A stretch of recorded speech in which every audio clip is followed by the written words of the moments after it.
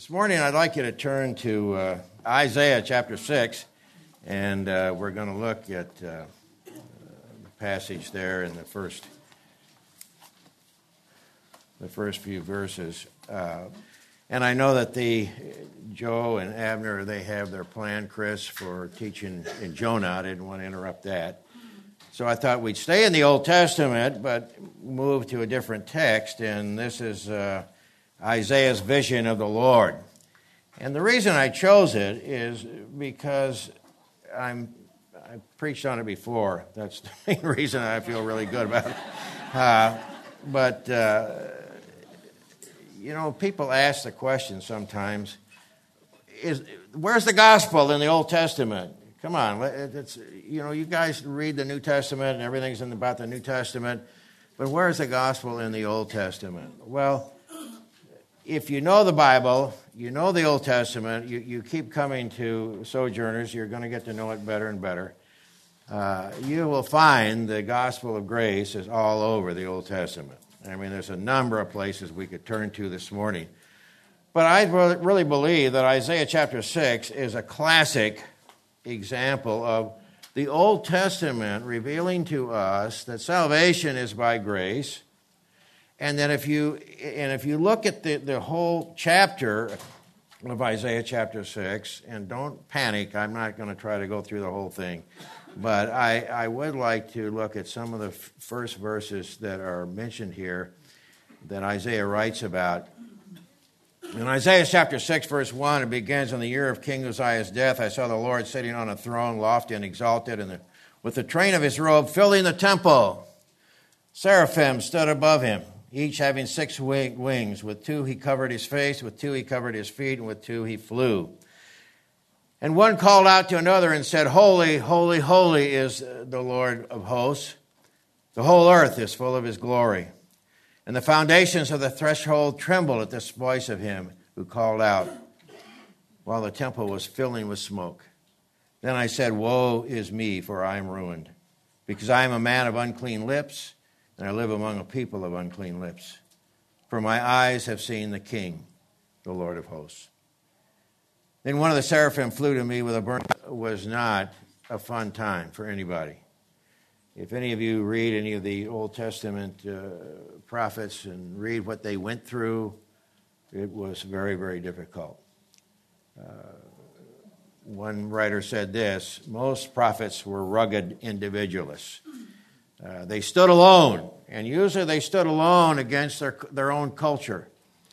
And there was always just a small minority group within each generation that would follow them and believe them.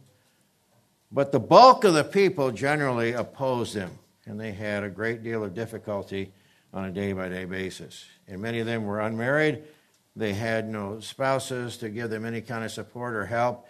And even some of the ones that were married, like Hosea, did not get any support from his wife, obviously. Those of you that know the story there. And secondly, they didn't apply for the job. Prophets did not ask God, pray to God, or seek God to become prophets. They were called. And God is the one who set them apart and gave them the responsibility to be prophets. And some of the prophets did not want the job. Jeremiah is a classic example. If you read the first chapter, where he said, "Lord, look, listen, you got the wrong guy. I mean, I can't talk very well. I'm not eloquent. And I'm really young.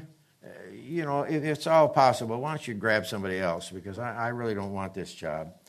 And even during the course of his ministry, in chapter 15 and chapter 20 and other places, he kind of backs away.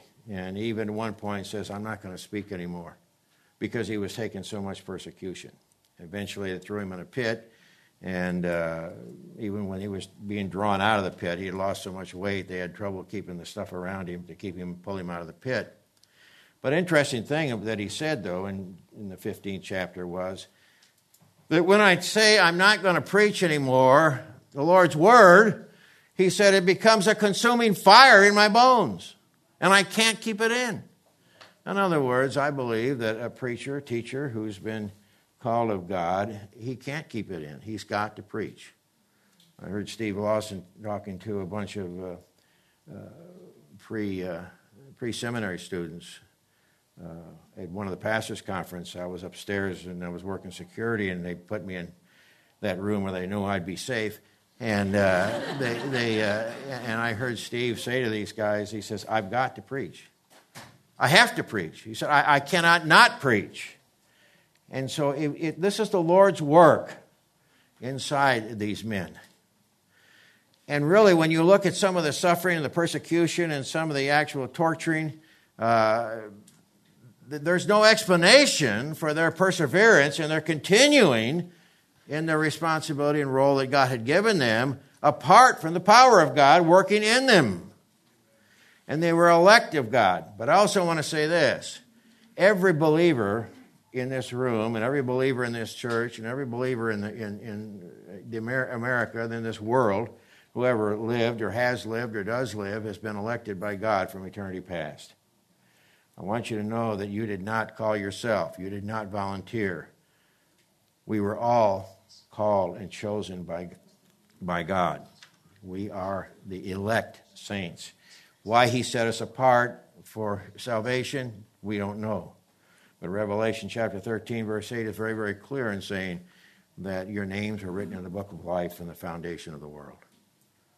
You had no say in it. And therefore, we cannot take any credit for our salvation. It is true with our sanctification, we have to put our foot forward and we have to be obedient. But salvation is completely the work of our Lord. And I think that is comforting, at least it's comforting to me to know that he loved me that much, that he set me apart from salvation, from the foundations of the world. Romans 8 said he knew me, and that means intimacy. He loved me and knew me and set me apart for salvation. And that's true with every saved person in this room. You are special. And don't let anyone take that away from you. That is one of the most wonderful things to know about salvation that we enjoy in Christ. But as far as the gospel message, when we look at Isaiah here, Isaiah preached to Israel during the divided kingdom, and that he preached from 739 to about 686. The northern kingdom fell at 722, and from there on he preached primarily just to Judah, because that was the only kingdom left. In 681, so the tradition tells us, Manasseh, King Manasseh of the southern kingdom, had him sawed in half. And that was, if that is true, and we have no reason to disbelieve it, then he met a very tragic end from a human perspective. And this is what happened to many of these men, as it did to the apostles. They died terrible deaths, hard deaths, and the persecution that they were under, there was no rationale. No real rationale, no real reason. It was just a hatred for the Lord Jesus. And when someone persecutes you, understand that if they could, they would persecute Christ, but you're in the way. So they persecute you because they can't get to him. So you are suffering for his sake and for his glory. But the thing that I think is so important here in this text is that we don't appreciate our salvation, and we don't appreciate what the Lord has done for us if we don't appreciate the holiness of God. It all begins when we begin to understand that God is absolutely holy. And Jesus even said, he said, when they asked him what the two greatest laws were, he said the most important is to love the Lord thy God with all thy heart, soul, mind, and strength. And he said the second is like it, to love your neighbor as yourself. Well, how many can say that they ever say that they have loved the Lord God with all their heart, soul, mind, and strength, continually, 7 days a week, 24 hours a day, every minute of every day for your whole life? And how many can say even if you loved your neighbor as yourself? Usually when we see our neighbor in trouble, we go the other way. We don't want to be involved. In this day and age, it can even be dangerous to be involved because the way things are now, you can have the best efforts, and somehow somebody will figure out how to blame you for whatever your neighbor's problem was. So there's a lot to be concerned about here, but it begins with the holiness of God. And Isaiah authenticates his call, and he puts it here in the 6th chapter. So remember that when you look at the 6th chapter, this is his call. The first 5 come after that, but they're not that way in terms of sequence in your scriptures. So he begins in chapter 6, verse 1, in the year of King Uzziah's death. King Uzziah started out to be a really good king, but he lost his way toward the end when he interposed in the temple, and he tried to assume the role of the priest. And you must understand, and we're not going to get into this, but I want you to understand that the king of Israel was never to be involved in making sacrifices or in involving themselves in the role of the priest in mediating those sacrifices. They made sacrifices, of course, but the priest was the one who mediated those. Uzziah had ruled in Israel for 52 years. And things were very, very good at the time, economically and militarily. But he would get so filled up with his own pride that he entered the temple and usurped the role of the priest, and God struck him with leprosy, and for his violation of that. If you look at Zechariah chapter 6, verse 12, it will tell you that the dual role of king and priest is reserved for the Messiah.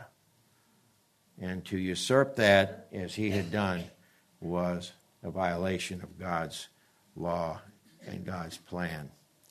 So God struck him, and then he died here, and he's in the year of King Uzziah's death, 739.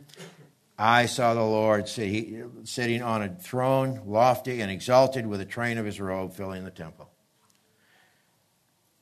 Now, following this good king, Isaiah no doubt thought, well, what's going to happen now? And maybe that's the reason he's in the temple, praying to seek God's understanding, God's direction, God's wisdom, God's comfort. Because overall, Uzziah had been a good king. So he's in the temple. He sees the Lord sitting on a throne, lofty and exalted, with a train of his robe filling the temple.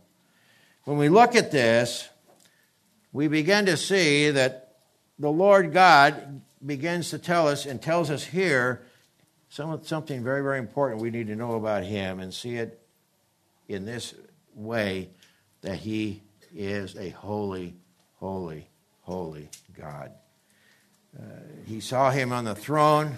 He was lifted up. He was a transcendent God. He's lifted up above all of his creation. He's lifted up above all of everything he created, everything he made. He is transcendent. He is above all things. And he is unique, and he is the one and only true Creator God. And when he saw him sitting lofty and exalted, it says the train of his robe filled the temple. In ancient times, robes and gowns of monarchs, their importance and their authority and their power was measured oftentimes in the length of the robe. And even if you ever saw a royal wedding of any kind, you will see the train of the bride's robe following as she goes down the aisle. The length of the robe said a lot about the loftiness and exalted position of that particular monarch. In this case, his robe not only fills the temple in these great billowing robe, filling the temple, later it says that the whole earth is full of his glory. It isn't limited. God is not limited. And so his robe is filling the temple, and his glory fills the whole world. Seraphim stood above him, and having 6 wings, with 2 he covered his face, with 2 he covered his feet, with 2 he flew. And in this particular instance, you may want to remember that angels are sinless. Angels are perfect beings. Angels, in this particular case, seraphim, the definition is burning ones. So they were bright, burning vessels. And they were holy. And they were without sin. And yet, when compared to the Lord God, they have to cover their eyes to look, because they do not want to look at the one who burns even brighter, the one who burns the brightest in all the earth. So having the first two, they cover their face, not looking upon the great God and Savior. Covered their feet. You remember when God appeared to Moses and he said to him, "Take off your sandals, for where you are standing is holy ground." Again, an issue of humility. The recognition they are created beings and humbling themselves before the mighty Father, the mighty God who created them. When we look at this, we see then, and we might want to think of Matthew chapter 3, because there's a lesson here for us. Matthew chapter 5. When you look at that, Jesus is preaching his Sermon on the Mount, and he says, when Jesus saw the crowds, he went up to the mountains, and after he sat down, his disciples came to him. He opened his mouth, began to teach, saying, "Blessed are the poor in spirit." He's talking about those who understand that before God, spiritually, they are bankrupt. They have nothing to offer, nothing to put into their account, nothing to appeal to him with. They had absolutely nothing. They were poor in spirit. Ephesians chapter 2, verse 1 says, "You were dead spiritually, dead in your sins, and unable to offer God anything." And what's he say? Theirs is the kingdom of heaven. Blessed are those who mourn. Mourn for what? Mourn over their sin. Broken over their sin. And finally, they shall be gentle, referring to humility of heart. And that's just to start us off in understanding a little bit more about the gospel message and what it really amounts to. But as we go back to Isaiah chapter 6, with two, they flew, demonstrating that they obeyed immediately. They were very swift and very quick. Whatever command the Lord had, they flew. They moved quickly in obedience to their Lord, their Creator. You might want to ask yourself, of those three issues, how quickly do you obey? How quickly do you move to obey? There's no pathway to honor yourself, to glorify yourself, to take credit for anything having to do with your salvation. You know, recently in the pastors' conference a couple of years ago, there was a big discussion about the whole social justice issue. And there are those, and very disappointingly so, who actually sought to introduce the issue of social justice and try to make it part of the gospel. One of the things that our pastor has fought so diligently and opposed so aggressively, as he should. That's adding something to the gospel that is not there. And let me tell you something else.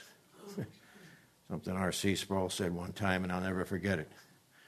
Don't ever ask for justice. Don't ever ask for justice. If you get justice, you'll be on your way to hell.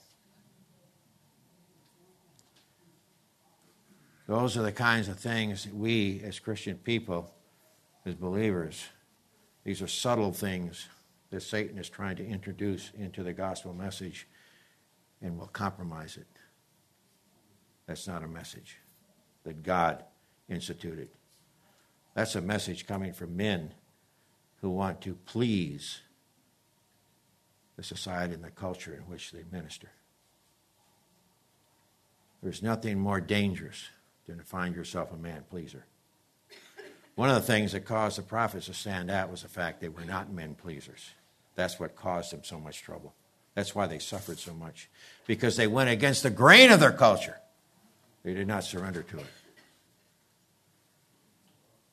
So when we look at this then, he covered his feet, his face, he covered his feet, he flew. We can take an example from all of that. And then one called out to another and said, Holy, holy, holy, the Lord of hosts, the whole earth is full of his glory. Where else do you see this trilogy, holy, holy, holy, except in description of the primary attribute of our Lord God?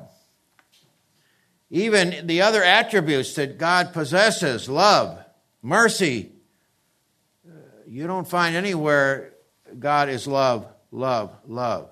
You don't find anywhere that it says God is merciful, merciful, merciful.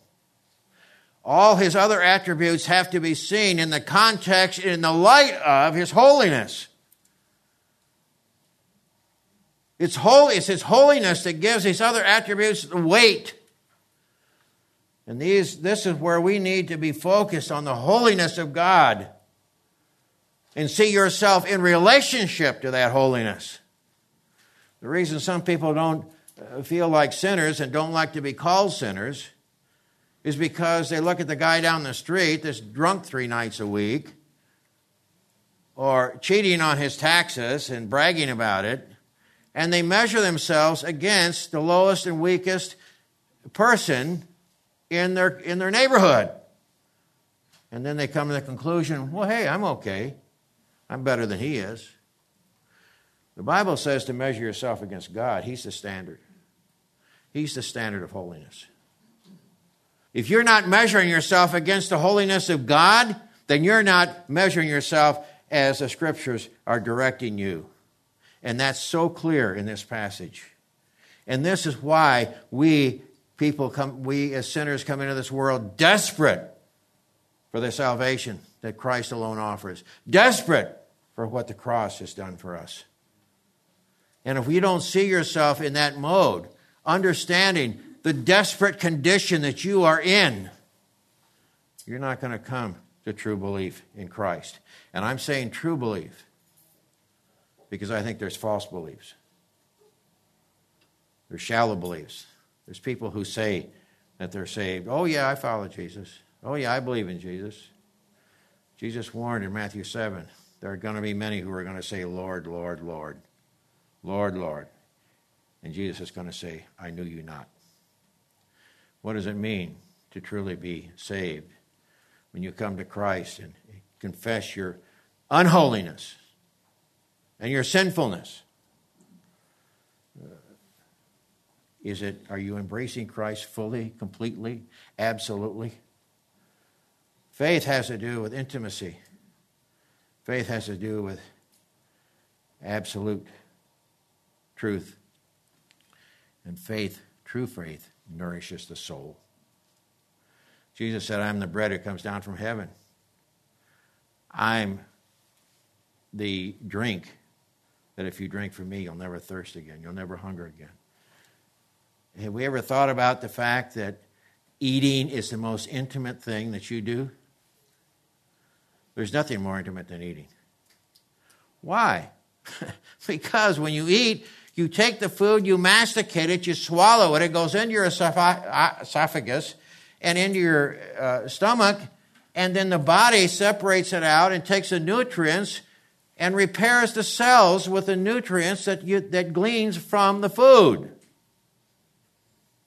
Why would Jesus say, you must eat of my flesh and drink of my blood? Why would men, especially in Roman Catholic position, take such a silly position? I mean, it's comic book theology to suggest that Jesus was saying, you must eat of my flesh, meaning that in a literal sense. He's using that as an analogy to say to you, if you have truly acknowledged your sin before me, a holy God, and you have truly embraced me in true living faith, then the dynamic of that change is going to be evident And you're going to manifest it before a watching, frankly, disgusted world when they see and hear your testimony for the most part. Why? Because you've truly taken it in. You can look at food, you can touch food, you can even taste food. But it's not going to nourish your body unless you swallow it and give that food an occasion to be broken up and nourish yourselves. It's the same way with the Lord Jesus. You can have a false faith, and that's not going to save your soul. You have to take him in absolutely and completely, and it's an intimate relationship now. And that's the only way that his salvation is going to nourish your soul. We don't see his glory filling this earth because we're not looking for it. We're on our way to the bank. We're on our way to the job that we're going to. We're on our way to the doctor or the grocery store. No, you don't want to go there these days too much. And we're not looking to see his glory. I know when my wife and I went to Arizona and saw the Grand Canyon, we saw the Wyoming and saw the Tetons. Or when you go out and you look at a blooming flower that's just now coming to life. I grew up in the East, and I can still remember those first snowflakes, the first snowfalls of the season, which I couldn't wait to leave and get out here to California where I'd have to put up with all that. But the fact still remains is it's beautiful. It's absolutely gorgeous. You find and discover in this world in which you live that which you are looking for. You're not going to see God's glory in all this creation unless you look for it. And if you look for it, it is there. And just as his robe filled the temple as an example, so his glory fills this earth for those who love him and know him and have embraced him and are looking for his glory. These things are so important for us, and we miss them. We have to look for the beauty in this world. And it's getting harder and harder to find it. I realize that. I understand that. But it's there, and it's never changed. And when you look at those mountains, my wife and I were in Arizona this past week, and saw those mountains and the grandeur and the beauty. It's just awesome. And believe me, I'm no environmentalist. I'm talking about this from a divine perspective. He created all this.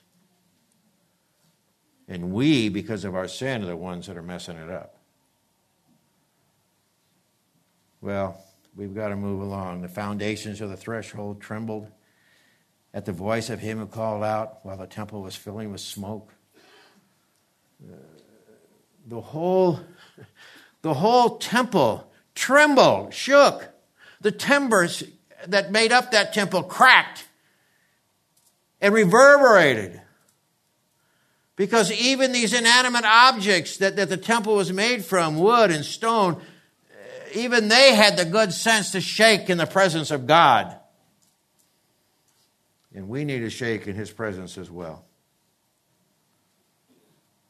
The foundations trembled and filled with smoke, registering his judgment, indicating to us that he will not tolerate sin indefinitely. Well, we see the holiness of God. And what is this prophet's reaction to this?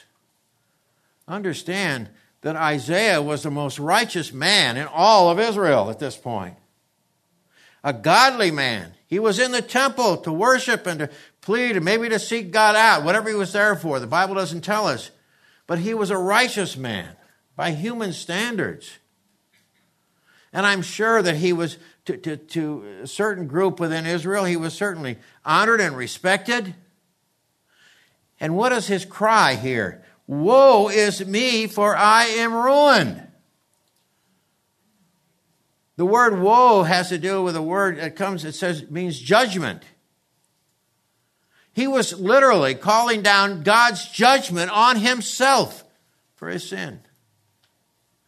And the word that's translated here, ruined, some of the older versions use a different word, undone. And probably the translators changed it slightly because we don't use the word undone anymore. My grandmother used it, but I don't think too many other people do. But literally what it means is I'm coming unraveled. I'm coming undone. I'm coming apart. Or we might say today, I'm coming unglued. I'm coming apart. My body is disintegrating. Judge me, Lord. Because why? I'm a man of unclean lips. I live among a people of unclean lips. And what has brought him to this point, to see this? For my eyes have seen the King, the Lord of hosts. The King. Uzziah was a king, an earthly king. He's dead and gone. But he saw the King, the one and only true and living God, the real King, the true King. And even as we heard this morning, the earth and all of God's glory, all of his creation is really not Satan's to give. It's not Satan's. In Daniel chapter 7, the Lord God, the Ancient of Days, gave the earth to his Son. The one like a son of a man approached the throne. Jesus is the rightful ruler of this earth. Satan's rule, 1 John 2, 1 John 4, it's a temporary rule. When Adam dropped the scepter of rule, Satan was right there to pick it up. And he has temporary rulership, but he has that temporary rulership under the absolute authority of Almighty God. And just as we see in Job chapter 1, he can't do anything that God does not allow. Don't you ever think that your Lord and God has surrendered his rule of this earth to Satan. He has not done that. He's allowed him to have temporary rule until he comes back in Revelation chapter 19 and takes it back, which is what we're waiting for. The sooner the better. He said, for the foundations, the smoke, I'm ruined. I live a man of unclean lips. Mark chapter 7, Jesus says this, and I think it's interesting that we look at this. This is important for us to understand.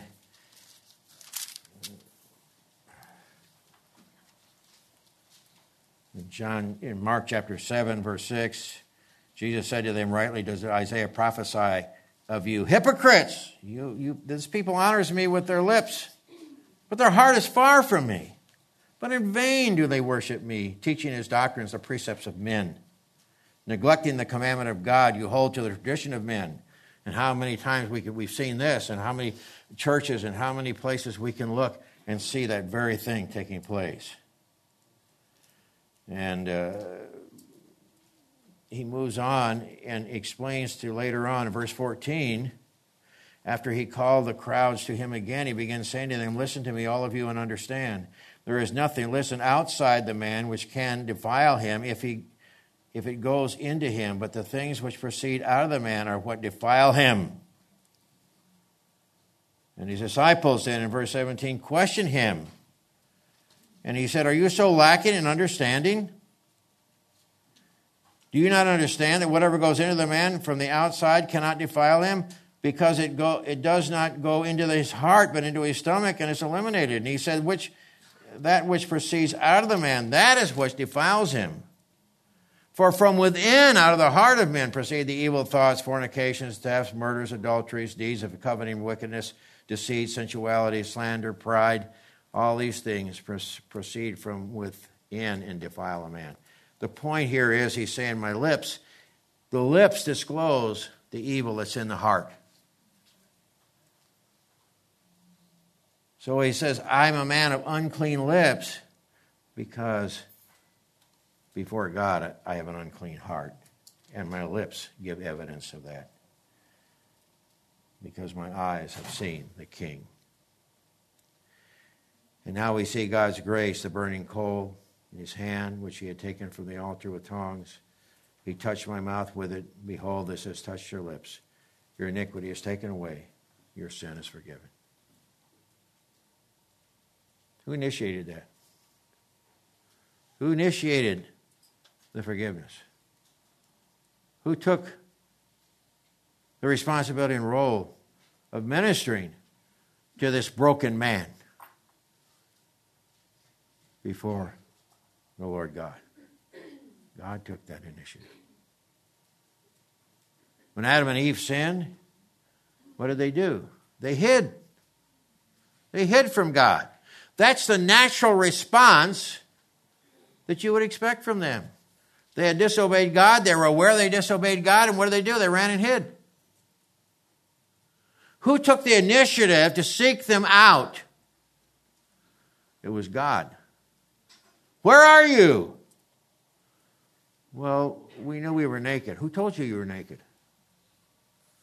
And then later on, who provided the skins for the temporary covering? It was the first time anywhere in Scripture we see bloodshed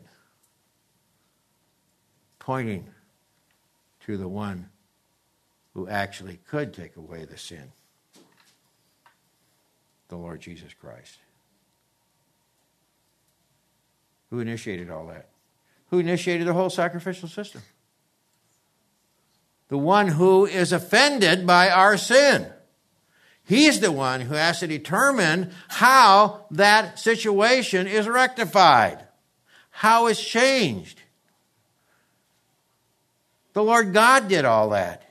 He's the one that orchestrated the whole sacrificial system, which was there for what reason? To point to the ultimate sacrifice. Bulls and goats can't take away your sin, but the Lord Jesus can. But he allowed this law to be invoked so that we would understand as we followed along who ultimately it's actually pointing to take away our sin. I want to show you something that I think is incredible. Look at Job chapter 19. People say, well, where's the gospel? Job, you know, is being persecuted by his friends. I don't know what time I'm supposed to be done here. Anyway, well, sometime. In Job chapter 19, it says here that Job, of course, is being attacked by his friends, and they're trying to find a reason for these terrible things that are happening to him. And, of course, they're trying to find that because they got to relieve the pressure on themselves. I mean, if this righteous man Job can have all this stuff happen to him, it makes us vulnerable. So we got to figure out something, some sin in this man to justify what God is allowing to happen to him so that we're not under the gun. And Job, of course, has defended himself throughout this book and up to 19. But listen to what he says in verse 23 of chapter 19. Oh, that my words were written, oh, that they were inscribed in a book, that with the iron stylus and lead they were engraved in the rock forever. Now listen, verse 25. As for me, I know my Redeemer lives. And at last he will take his stand on the earth. Even my skin is destroyed, yet from my flesh I shall see God, whom I myself shall behold, and whom my eyes will see, and not another. My heart faints within me. You know Job was the oldest book in the Bible? It's the first book ever written. How did Job know about a Redeemer? Where did that come from? He knew it because God had disclosed these things to him. Where's the gospel? There's the gospel. There's the Redeemer. There's a resurrection. When he says that my skin, from my flesh I shall see God, he said my skin is destroyed. It's all pointing to the gospel. And then you look at Isaiah chapter 6, and we see this holiness of God, and then we see God taking the initiative of bringing salvation to Isaiah. He taking the initiative. And then, when are we supposed to? Oh, well, we got a lot of time. But when you look at this, you see, first we have to understand the holiness of God. Look at Luke chapter 5. And I don't think any commentator who's ever written on Isaiah 6 hasn't included Luke chapter 5. But look what happens with Peter. It's an amazing thing. In chapter 5 of Luke, Jesus was standing by the lake of Gennesaret, and he saw two boats lying on the edge of the lake. But the fishermen had gotten out of them and were washing their nets. And he got into one of the boats, which was Simon's, and asked him to put out a little way from the land. And he sat down and began teaching the people. When he'd finished, he said, Put your net out in the deep water and let it down, and your net's for a catch. And Simon Peter answered, Master, we worked hard all night, caught nothing.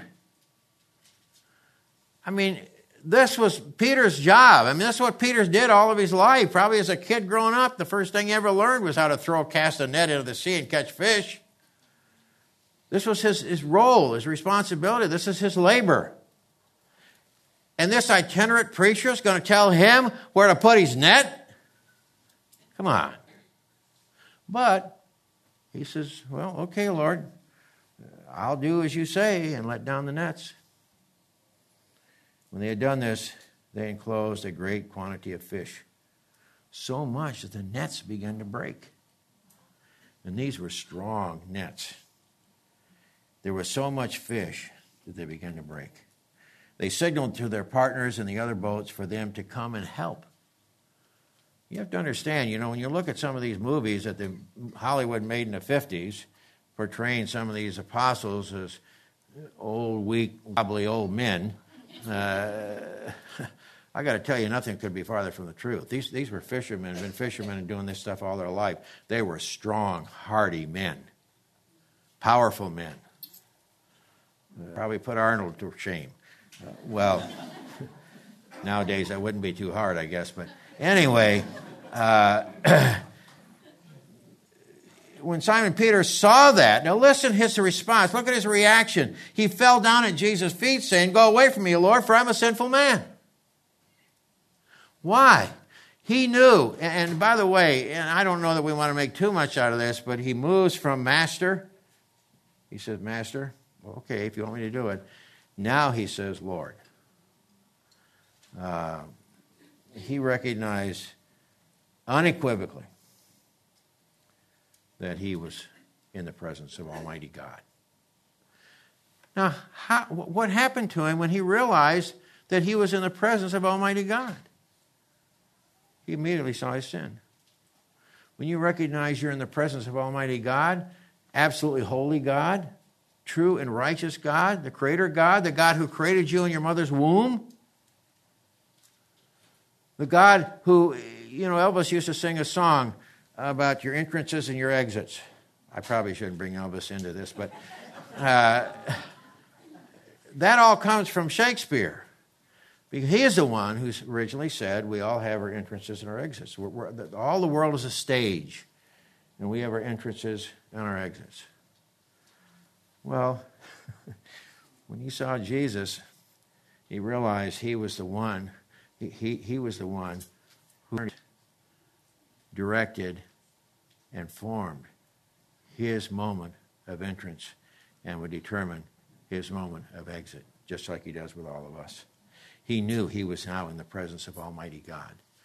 That couldn't do anything else but bring him to his knees and worship. And not only worship, but say, Get away from me, Lord, for I am indeed a sinful man.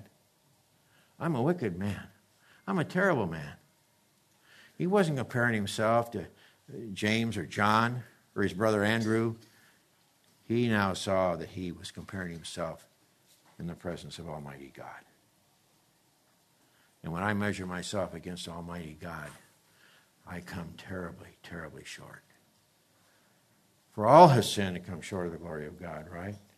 There is none righteous, no, not one. But the wages of sin is death. But, and there's that adversity of the but, that even though the wages of sin is death, we now have the wages of sin is death, but the free gift of God. The salvation through who? Jesus Christ our Lord. So when we look at this passage, and we look at Isaiah chapter 6, and we see him, and we see Isaiah, we see the same thing with the apostles. When they saw Jesus, they saw their sin. And Jesus took the initiative in coming to this earth and dying to take away our reproach. He is our Redeemer that Job spoke of. And now that he's been cleansed, verse 8 says, I heard the voice of the Lord saying, whom shall I send? Who will go for us? And he said, here am I, send me. And he said, go and tell this people. And you know what? Here's an amazing thing. You think about, you've got a tough job living for the Lord. Imagine that you've got this kind of a job. He says to him, go and tell this people, keep on listening, but do not perceive. Go, keep on looking, but don't understand. He's telling him to render the hearts of this people insensitive, their ears dull, their eyes dim. Otherwise, they might see with their eyes, hear with their ears, understand with their hearts, and return and be healed. And then he says, how long, Lord? Until the cities are devastated and without inhabitant, houses are without people, the land is utterly desolate. The Lord has removed men far away, and the forsaken places are many in the midst of the land. And there will be a tenth portion of it. A tenth portion. When I read that, the thought hit me that Jesus said in Matthew, again, his Sermon on the Mount, Matthew 7, straight is the gate and narrow is the way, and few there be that find it. But wide is the gate, and broad is the way, and many who go in thereat. Same way in Isaiah's time. There's always going to be a small, a tiny, comparatively speaking, a tiny remnant that are going to hear your message, hear the message of the gospel, respond, and be saved. Our pastor has said this many times, I think. I know I've heard him say it. I don't know many times, but Christianity is not, quote, a religion for the masses. And even over these past 200 years in America, we have embraced a kind of a cultural Christianity, but not a true saving faith Christianity. And by the way, some historians, I think Toynbee made the comment in one of his writings, the average civilization is good for about 200 years. Most civilizations, that's as long as they've lasted. When you look at what's going on in Washington, when you look at what's going on in our own state, and you wring your hands, a lot of people are moving. I don't know where they're going to go, but we're way overdue. People ask me all the time, where's American prophecy? There isn't anywhere you can find American prophecy.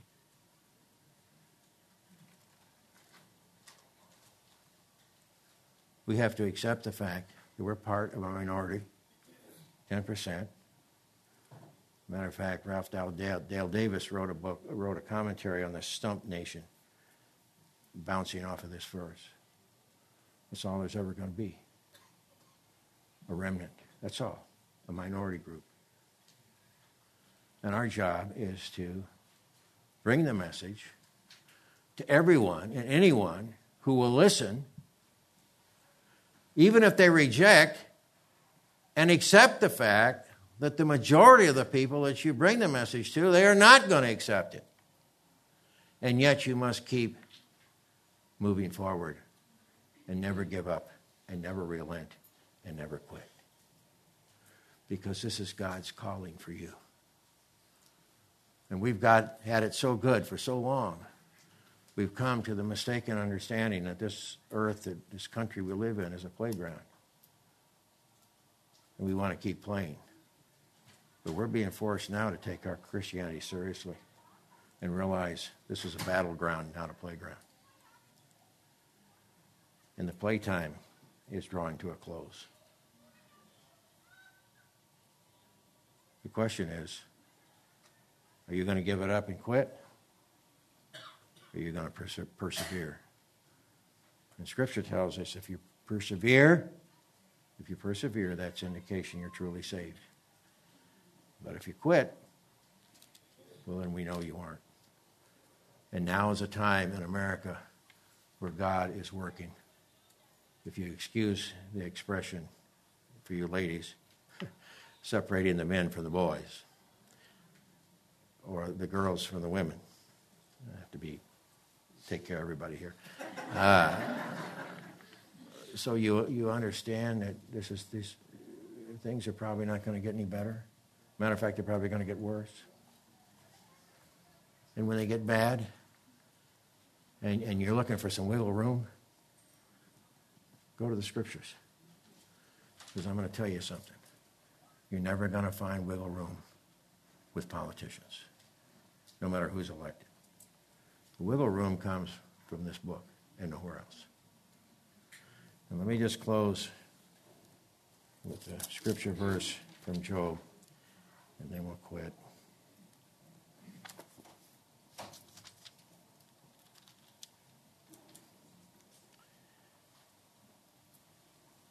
In Job chapter 12, in verse 13, with him, God, our wisdom and might. To him belong counsel and understanding. Behold, he tears down, and it cannot be rebuilt. He imprisons a man, and there can be no release. Behold, he restrains the waters, and they dry up. He sends them out, and they inundate the earth. With him are strength and sound wisdom. The misled and the misleader belong to him. He makes counselors walk barefoot and makes fools of judges. Listen, he loosens the bonds of kings and binds their loins with a girdle. He makes priests walk barefoot and overthrows the secure ones. He deprives the trusted ones of speech and takes away the discernment of the elders. He pours contempt on nobles and loosens the belt of the strong. He reveals mysteries from the darkness and brings the deep darkness into light. And listen, he makes the nations great, then destroys them. He enlarges the nations, then leads them away. He deprives of intelligence the chiefs of the earth's people and makes them wander in a pathless waste. They grope in darkness with no light, and he makes them stagger like a drunken man. You want to see that text? Turn the TV on and watch the news. Father, we thank you for the time you've given to us. Thank you, Father, for, I certainly pray, Lord, that you've shown us that you're the only one that we can turn to in these difficult times in which we live. You're the only one who can sustain us and keep us in wholeness. You're the only one who can motivate us and drive us in those times when we want to quit or give up. Jeremiah tried, but you wouldn't let him. And Lord, I pray that all of us in this room are true believers, and you're not going to let us quit either. Because you have put your word in us. You have written your law on our hearts. You have redeemed us. And you have taught us your word. And you have put us in a church where the men that lead here are completely and absolutely committed to your word. Not their wisdom, not their discernment. Your wisdom, your discernment, your word. Following you relentlessly without equivocating. And keeping one foot moving forward in front of the other until that glorious day when the heavens open and you redeem your church, bringing this out in the rapture, and then ultimately returning to reclaim the earth, the title deed, and set up your millennial kingdom. This is what we look forward to. This is our hope. And you, Lord, secured it for us on Calvary. When you cried out, it is finished. The work of salvation is done. Thank you, Lord, for bringing us into your kingdom, which giving us an inheritance which can never be taken away, securing our home in heaven. Jesus said, I go away to prepare a place for you, that where I am, you may be also. We long, Father, for that place. Not streets of gold, not palaces, but to be where you are. That's heaven. And we thank you and praise you for these truths. In Jesus' name, amen.